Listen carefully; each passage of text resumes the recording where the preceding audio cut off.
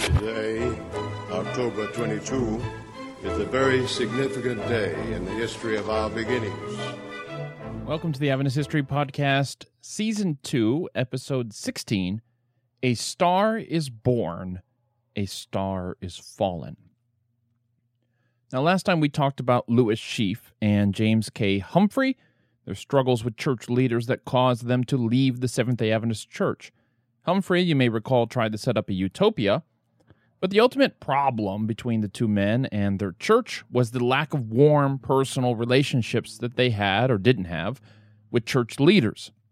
So, on that cheerful note, let's talk about more people who left the church. First, I want to back up because a curious question was floating around after the death of Ellen White. And that question was basically, what do we do with her unpublished writings? We've talked about this a little bit, but I want to revisit it.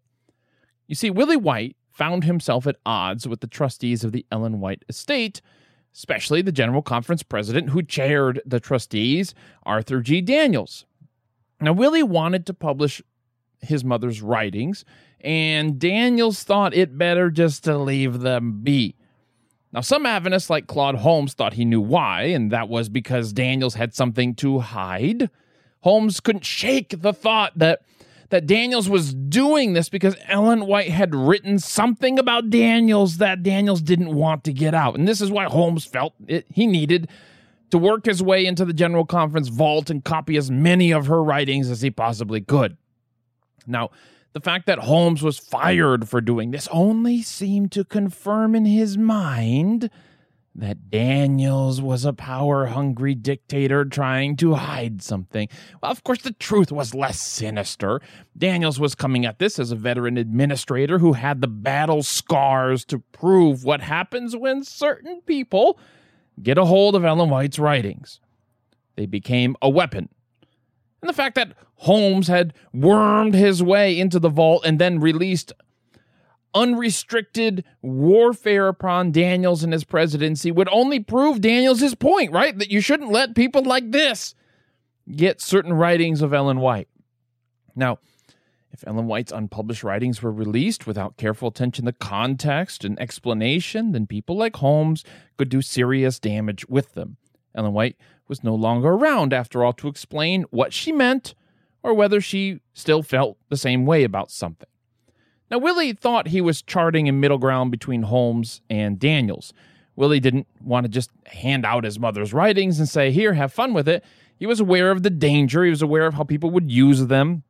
He also thought it was a waste, however, of his mother's gift to just do nothing. I mean, who better than her son, who had worked closely with her for almost all of his life, to carefully publish writings to meet the needs of the moment? In the autumn of 1924, Willie put the question to the General Conference Committee. He wanted a resolution on this point, and after reminding them how an encouraging letter from Ellen White, previously unpublished, had been released and had blessed thousands of people, Willie asked, quote, was it right or wrong to let the people have it, end quote. Well, Willie then pursued a policy that has endured at the White estate until relatively recently. The trustees of the White estate should release Ellen White's unpublished writings, quote, this is Willie speaking here, only in case of emergency or real need, end quote. Of course, this policy didn't make everybody feel happy, okay? Some of Ellen White's critics no doubt assumed that the White estate was hiding something embarrassing or heretical things that Ellen White must have written, some secret past that she was trying to conceal, and some of Ellen White's bravest disciples, like Claude Holmes, felt that the White estate was hiding some important truths that she had written, right? So the skeptics, the critics thought they were hiding some embarrassing or heretical things, and some of Ellen White's bravest champions thought they were hiding important truths. So really, Willie's middle course here wasn't going to help him win a popularity contest. And through the past century since her death, as long as this policy has generally been in place, little has really changed. I mean, there's been rumors throughout the decades of a little black book, which, if discovered, would destroy everyone's confidence in her. This is what opponents of Seventh-day Adventism have been hinting at. The June 1976 issue of Ministry contained an interview with a White Estate trustee. One of the questions that was asked of this trustee was, quote, "The White Estate has been charged with suppression of some documents," end quote. Okay, I guess that wasn't a question, but there was a question that followed it, okay? Right, they're aware of the things that were being said. There were rumors of what might be contained in the mysterious Z file at the White Estate. In 2012, someone hired hackers to break into the White Estate and downloaded some 8,000 previously unpublished documents, which they then tried to sell online. Why?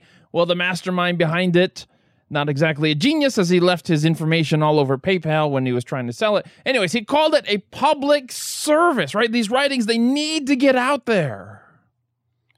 Well, it was awkward to be a trustee of the White Estate.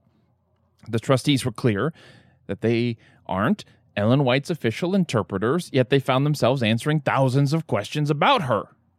Explaining Ellen White had always been Willie White's job, primarily, especially in the later years of Ellen White's life. Writing Willie was something many church leaders preferred over troubling the aged prophet, because after all, she could always explain herself if she needed to, right? If Willie's explanation wasn't clear enough or wasn't quite right, they could always count on Ellen White to correct him. When it came to the heated debate over the daily, with both sides wrestling over what Ellen White meant, Ellen White could effectively tamp down on it by telling both sides just to leave it alone. I mean, at least for a little while. But who can do that now? Who speaks for Ellen White? The White Estate? Not exactly. And as I said, they weren't Ellen White's interpreters. They simply managed her writings. So what do you do when a high-profile Adventist leader or two decides to leave the church over problems they have with things that Ellen White wrote? Who speaks for Ellen White? Who explains what she meant in some kind of authoritative way? Now, we're going to be talking about a couple of these Adventist leaders who decide to leave, whose star is about to fall. But first, I want to talk about a star that is rising. You see, the first 3 decades of the 20th century witnessed the fall of many Adventist stars. Ballinger, who we didn't talk about very much, then Kellogg and Jones and Wagner and Sheaf and Humphrey, all important people, gifted people with great influence. Adventism has a habit, if you haven't noticed yet, of firing up young people, all people really, and giving them responsibility, training them in schools and in hospitals, and then watching them leave. Over and over and over again, the Seventh-day Adventist Church is a high turnover organization, and this creates an atmosphere of suspicion at times. I mean, the D.M. Canright, who is defending Ellen White in a debate today, might attack her tomorrow. But I guess if there's an upside, it's that there's always plenty of opportunity for loyal, articulate, gifted preachers to, shall we say, advance. One such loyal, articulate, gifted preacher was the Australian Roy Allen Anderson. You may have read some of his books if you're an Adventist. They have circulated quite widely in decades past. Now, Anderson, like the Hare family, was part of a large Adventist clan down under. His father, A.W. Anderson, had been among the first converts of Ellen White when she arrived in Australia in the 1890s. It didn't take long for the newly married son to show his quality. In 1921, he helped untangle a strange affair involving a married couple and a sanitarium nurse for his conference president, who was confused by the whole affair. Most importantly, however, Roy was an evangelist, and his big break began when one of Anderson's letters was shown to Leroy Froom, who was working with Daniels, of course, to build up the newly minted ministerial association. Now, Froom was impressed by Anderson's conviction on the need for Christ-focused preaching in the Seventh-day Adventist Church. It is not always easy, Froom wrote, to break with methods of the past, and some have an inherent fear that any different presentation is a departure from the good old message, end quote. Froom's line was as true of Adventism in 1929 as it would have been had it been written in 1889, just after the 1888 General Conference session. Apparently, each generation of Adventist preachers were having to rediscover the importance of centering their Adventism on Christ. Now, two things were clear. First, that Roy Allen Anderson had discovered the importance of Jesus about this time. Second, that Anderson was a man after Froom and Daniels' own heart. In other words, Roy Allen Anderson was on the radar. Now, months later, Anderson got an offer from the General Conference. I mean, how would you like to move to England? A few weeks after that, the official job offer arrived from the president of the Northern European Division, L.H. Christian. Christian was so excited to have Anderson in England, he could barely contain himself. He wrote, quote, "We are very desirous that you should accept this invitation," end quote, and urged Anderson to accept the call, right? If you ask me, you should. It is, he added, one of those opportunities that come to us men but once in a lifetime, end quote. Once again, Christian drove the point home. Quote, "I am certain also that there is a far greater future for you as an evangelist over here than there is anywhere in Australia," end quote.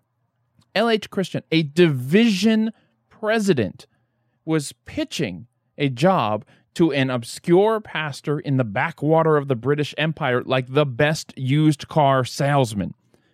It would be like Steve Jobs calling an Apple Store employee in Nashville and asking if they wanted to move to headquarters in California. But why should this once-in-a-lifetime call be offered to a relatively unknown preacher in Australia? Well, Christian explained. He explained that, quote, "I have heard of you through the years, and especially the last year or two," end quote. Now, Prescott had been the one to show Anderson's letter to Froom, and that's what got that ball going. And it seems that Froom was the one to brief his boss, Daniels, on the potential of this young star. And Daniels, in turn, had told Christian about the good work Anderson was doing down there in Australia. And honestly, that's all it took. A letter and a few conversations with the right people, and a relatively unknown preacher gets an invitation to England. That's networking, folks. There's some evidence that Anderson really desired to go to America, but no call came.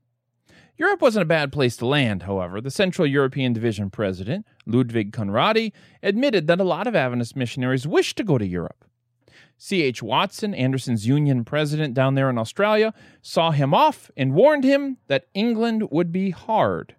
Meanwhile, L.H. Christian's literary portrait of ministry in England was like a colorful Norman Rockwell, when something like a Jules Breton's Song of the Lark would have been a little bit more accurate. You see, growth in England was grinding to a halt. The General Conference had to send money just to keep things going. The pastor of the Battersea Church and 30 of his members just up and left the denomination.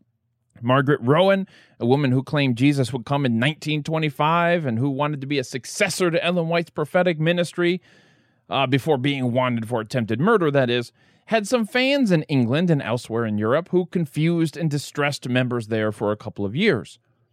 Lionel Barris, England's great evangelist of the era, burned out and left the denomination. Pastors found their salaries cut. It had been like this since the beginning of the work there in England. Adventism just didn't, take in England as it did elsewhere. Big-name evangelists like Prescott and Haskell and Wagner and Washburn would establish churches and move on to the next city, only for many of the members to leave in their absence. After the first 20 years, there were no ministers stationed in London.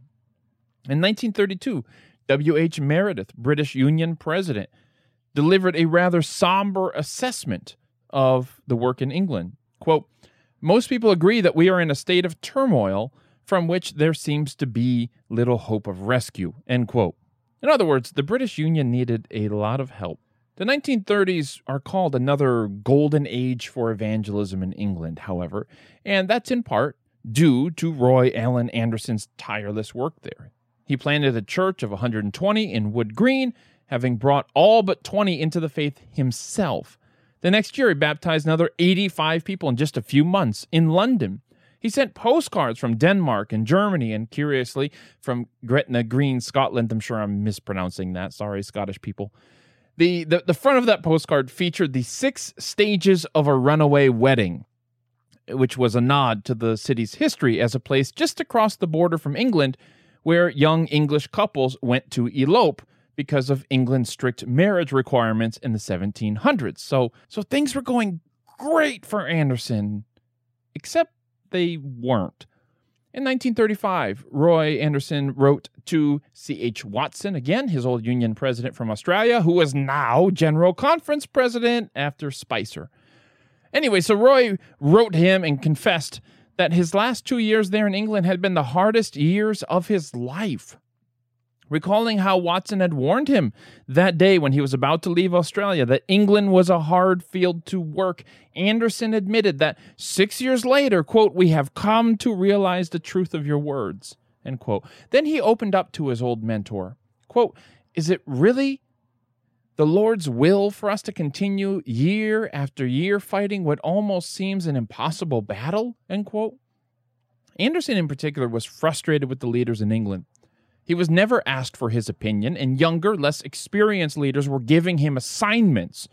Quote, "It is difficult to have to watch one's life work being hacked to pieces by those who through inexperience know little about it," end quote. Anderson chalked it up to the fact that he wasn't English, and it was hard for the English to respect somebody who wasn't English to just come in as a leader and show them how to do things.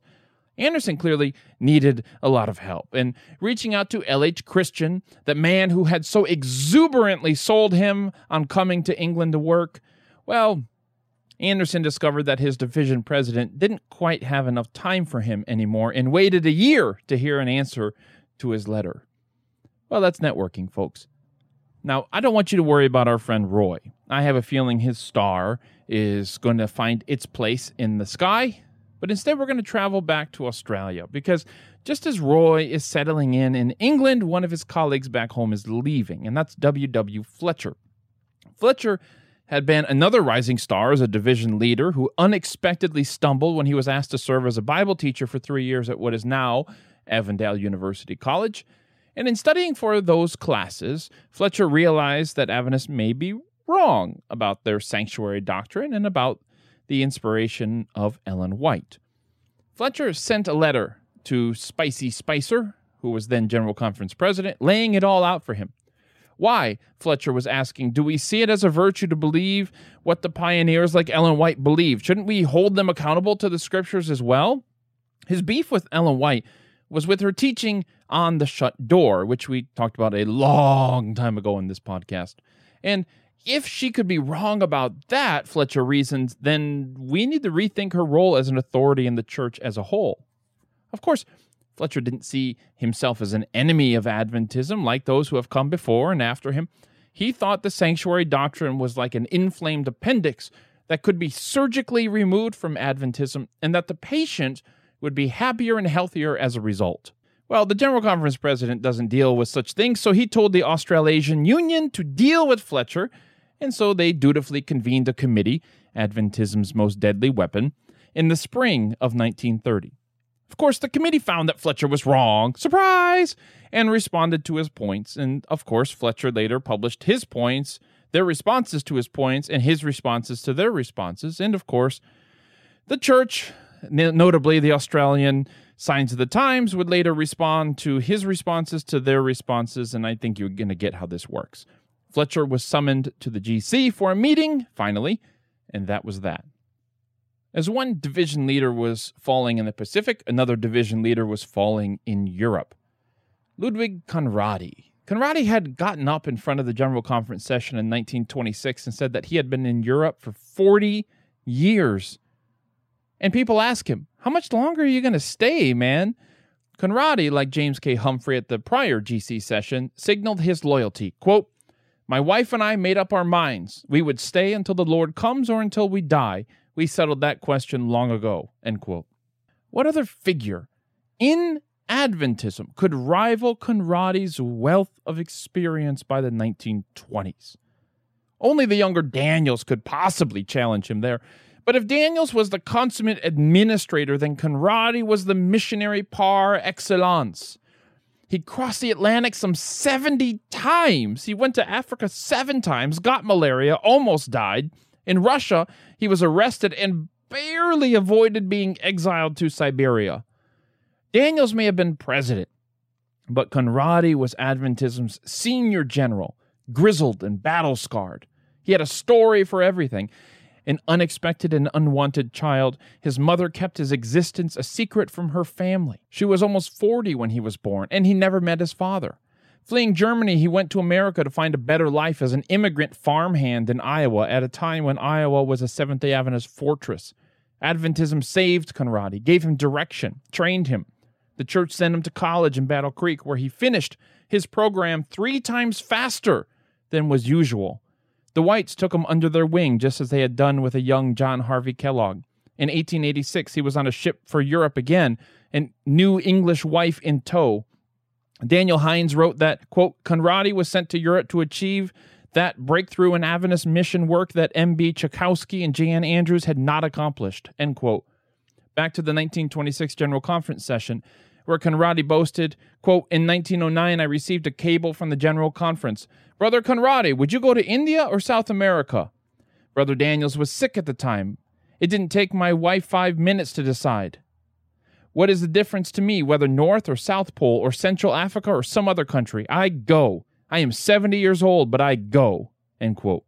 He then noted how he had to sleep on a hard seat on a train as he traveled from place to place, but counted it a blessing because when he finally got thrown into prison later on in life, he was already used to sleeping on hard surfaces. So he recommended to young people who may be listening to intentionally endure hardship so that they could be used to hardship when they would eventually, inevitably be thrown into prison. Finally, he reminded the delegates of the charge he gave every missionary to Africa. Quote, are you ready when you get down there to die? End quote. When you read the words of Paul in 2 Corinthians 11, you can almost hear Conradi speaking. Whatever anyone else dares boast about, I also dare to boast about. Are they servants of Christ? I am more. I have worked much harder, been in prison more frequently, been flogged more severely, and been exposed to death again and again. Conradi was in many ways an Adventist Paul. You name it, he's been through it. Ellen White once gave Conradi the kind of compliment she had reserved for her husband James when she said that Conradi did the work of several men. The compliment was apt, as Conradi was more like James White than anyone else in the early 20th century. Both men were gifted leaders, stubborn, occasionally imperious, single-minded, generous, workaholics. Conradi needed to be this way. He carried an entire continent on his back. Like James, people accused Conradi of being a dictator.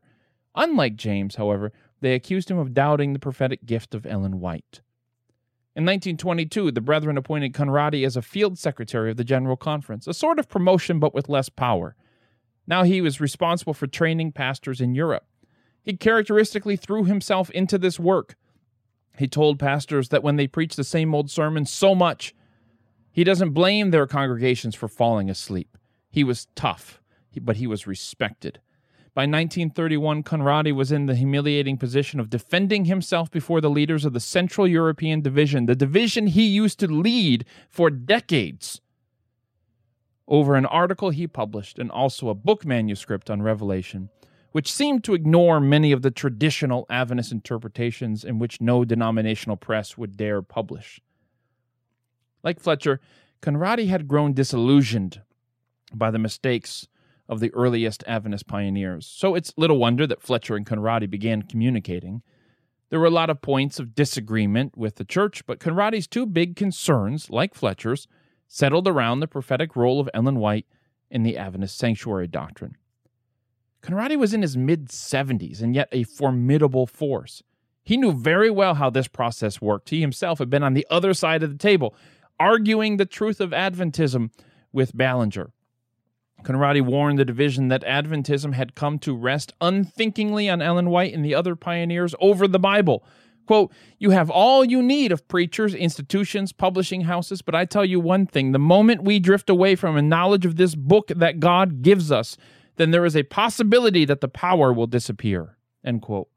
Someone threw the great rhetorical question that Adventist leaders had always thrown at people on their way out.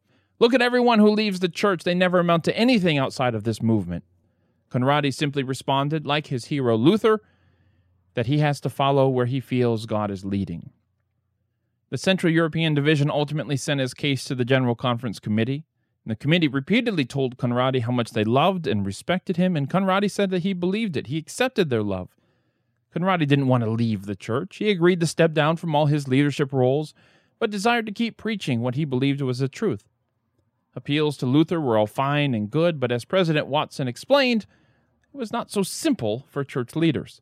The leaders of the church must present a united front in the doctrine that they teach, or else it will sow confusion among the members. We do not want to bind your conscience, Watson told Conradi, but our people must be protected against the disappointment that would come to them if you would continue to agitate these points. Conradi understood and promised that he wouldn't go around promoting his views at will.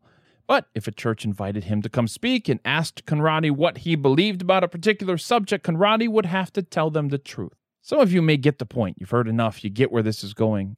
But in case you guys want more, I'll release a special episode that goes into more of the details of Conradi's specific theological objections, and this will be for our patrons on Patreon. So go ahead and support this podcast on Patreon if you want access to something like that. Anyways, the breakup with Conradi seemed to go well. The GC would continue paying his salary, and he agreed to be as quiet as possible. But former Adventists had picked up on Conradi's doubts and trumpeted them as loudly as possible.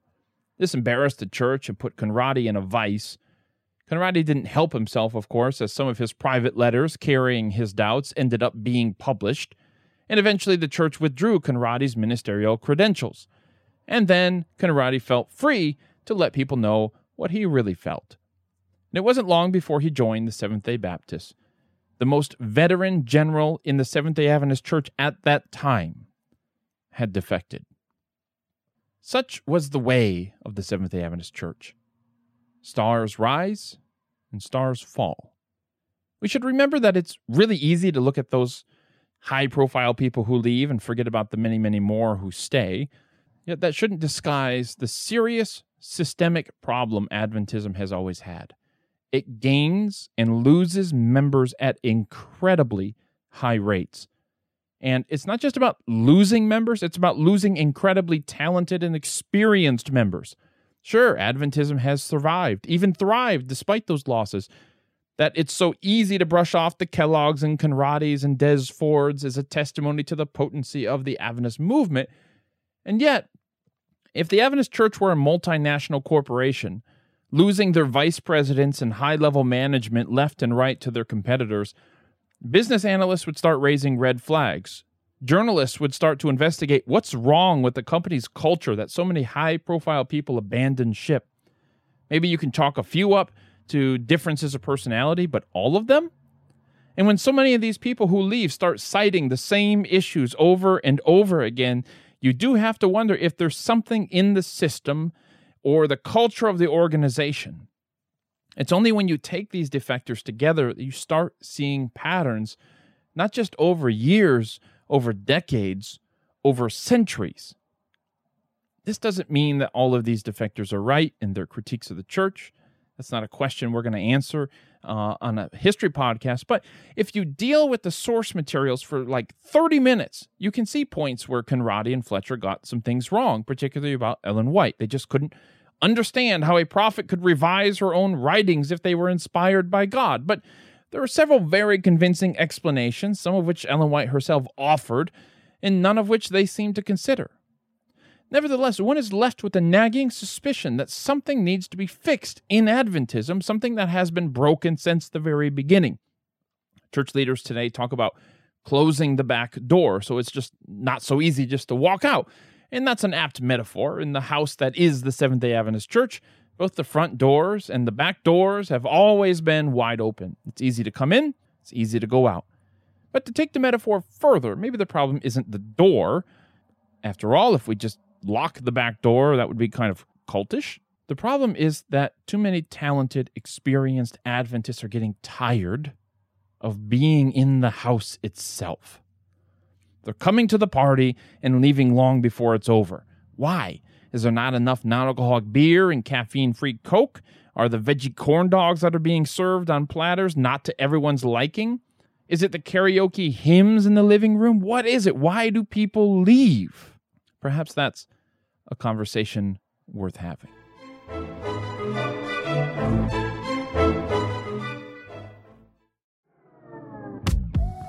Hey, it's me again. If this episode didn't quench your desire for more Adventist history content, then go subscribe to Adventist History Extra. It's a private podcast that I do for those who support the Adventist History Project. You can get access to Adventist History Extra on the website, which is AdventistHistoryProject.org, or by becoming a patron at patreon.com. Now, there's more variety at Adventist History Extra, in case you were wondering. I do some interviews. Sometimes I do bonus episodes. We had a good episode here in the Adventist History Podcast, and I want to talk some more about it.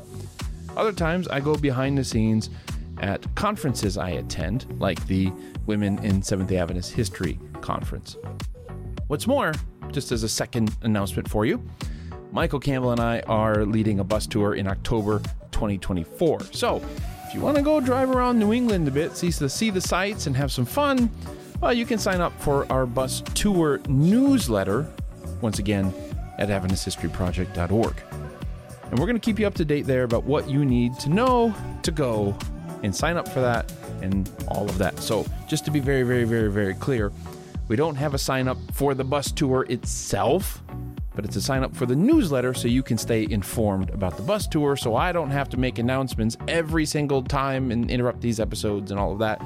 That's where those announcements are going to be. So if you're interested, head on over to the website. You can sign up for the bus tour newsletter over there. Okay, I think that about does it. Thanks again for listening.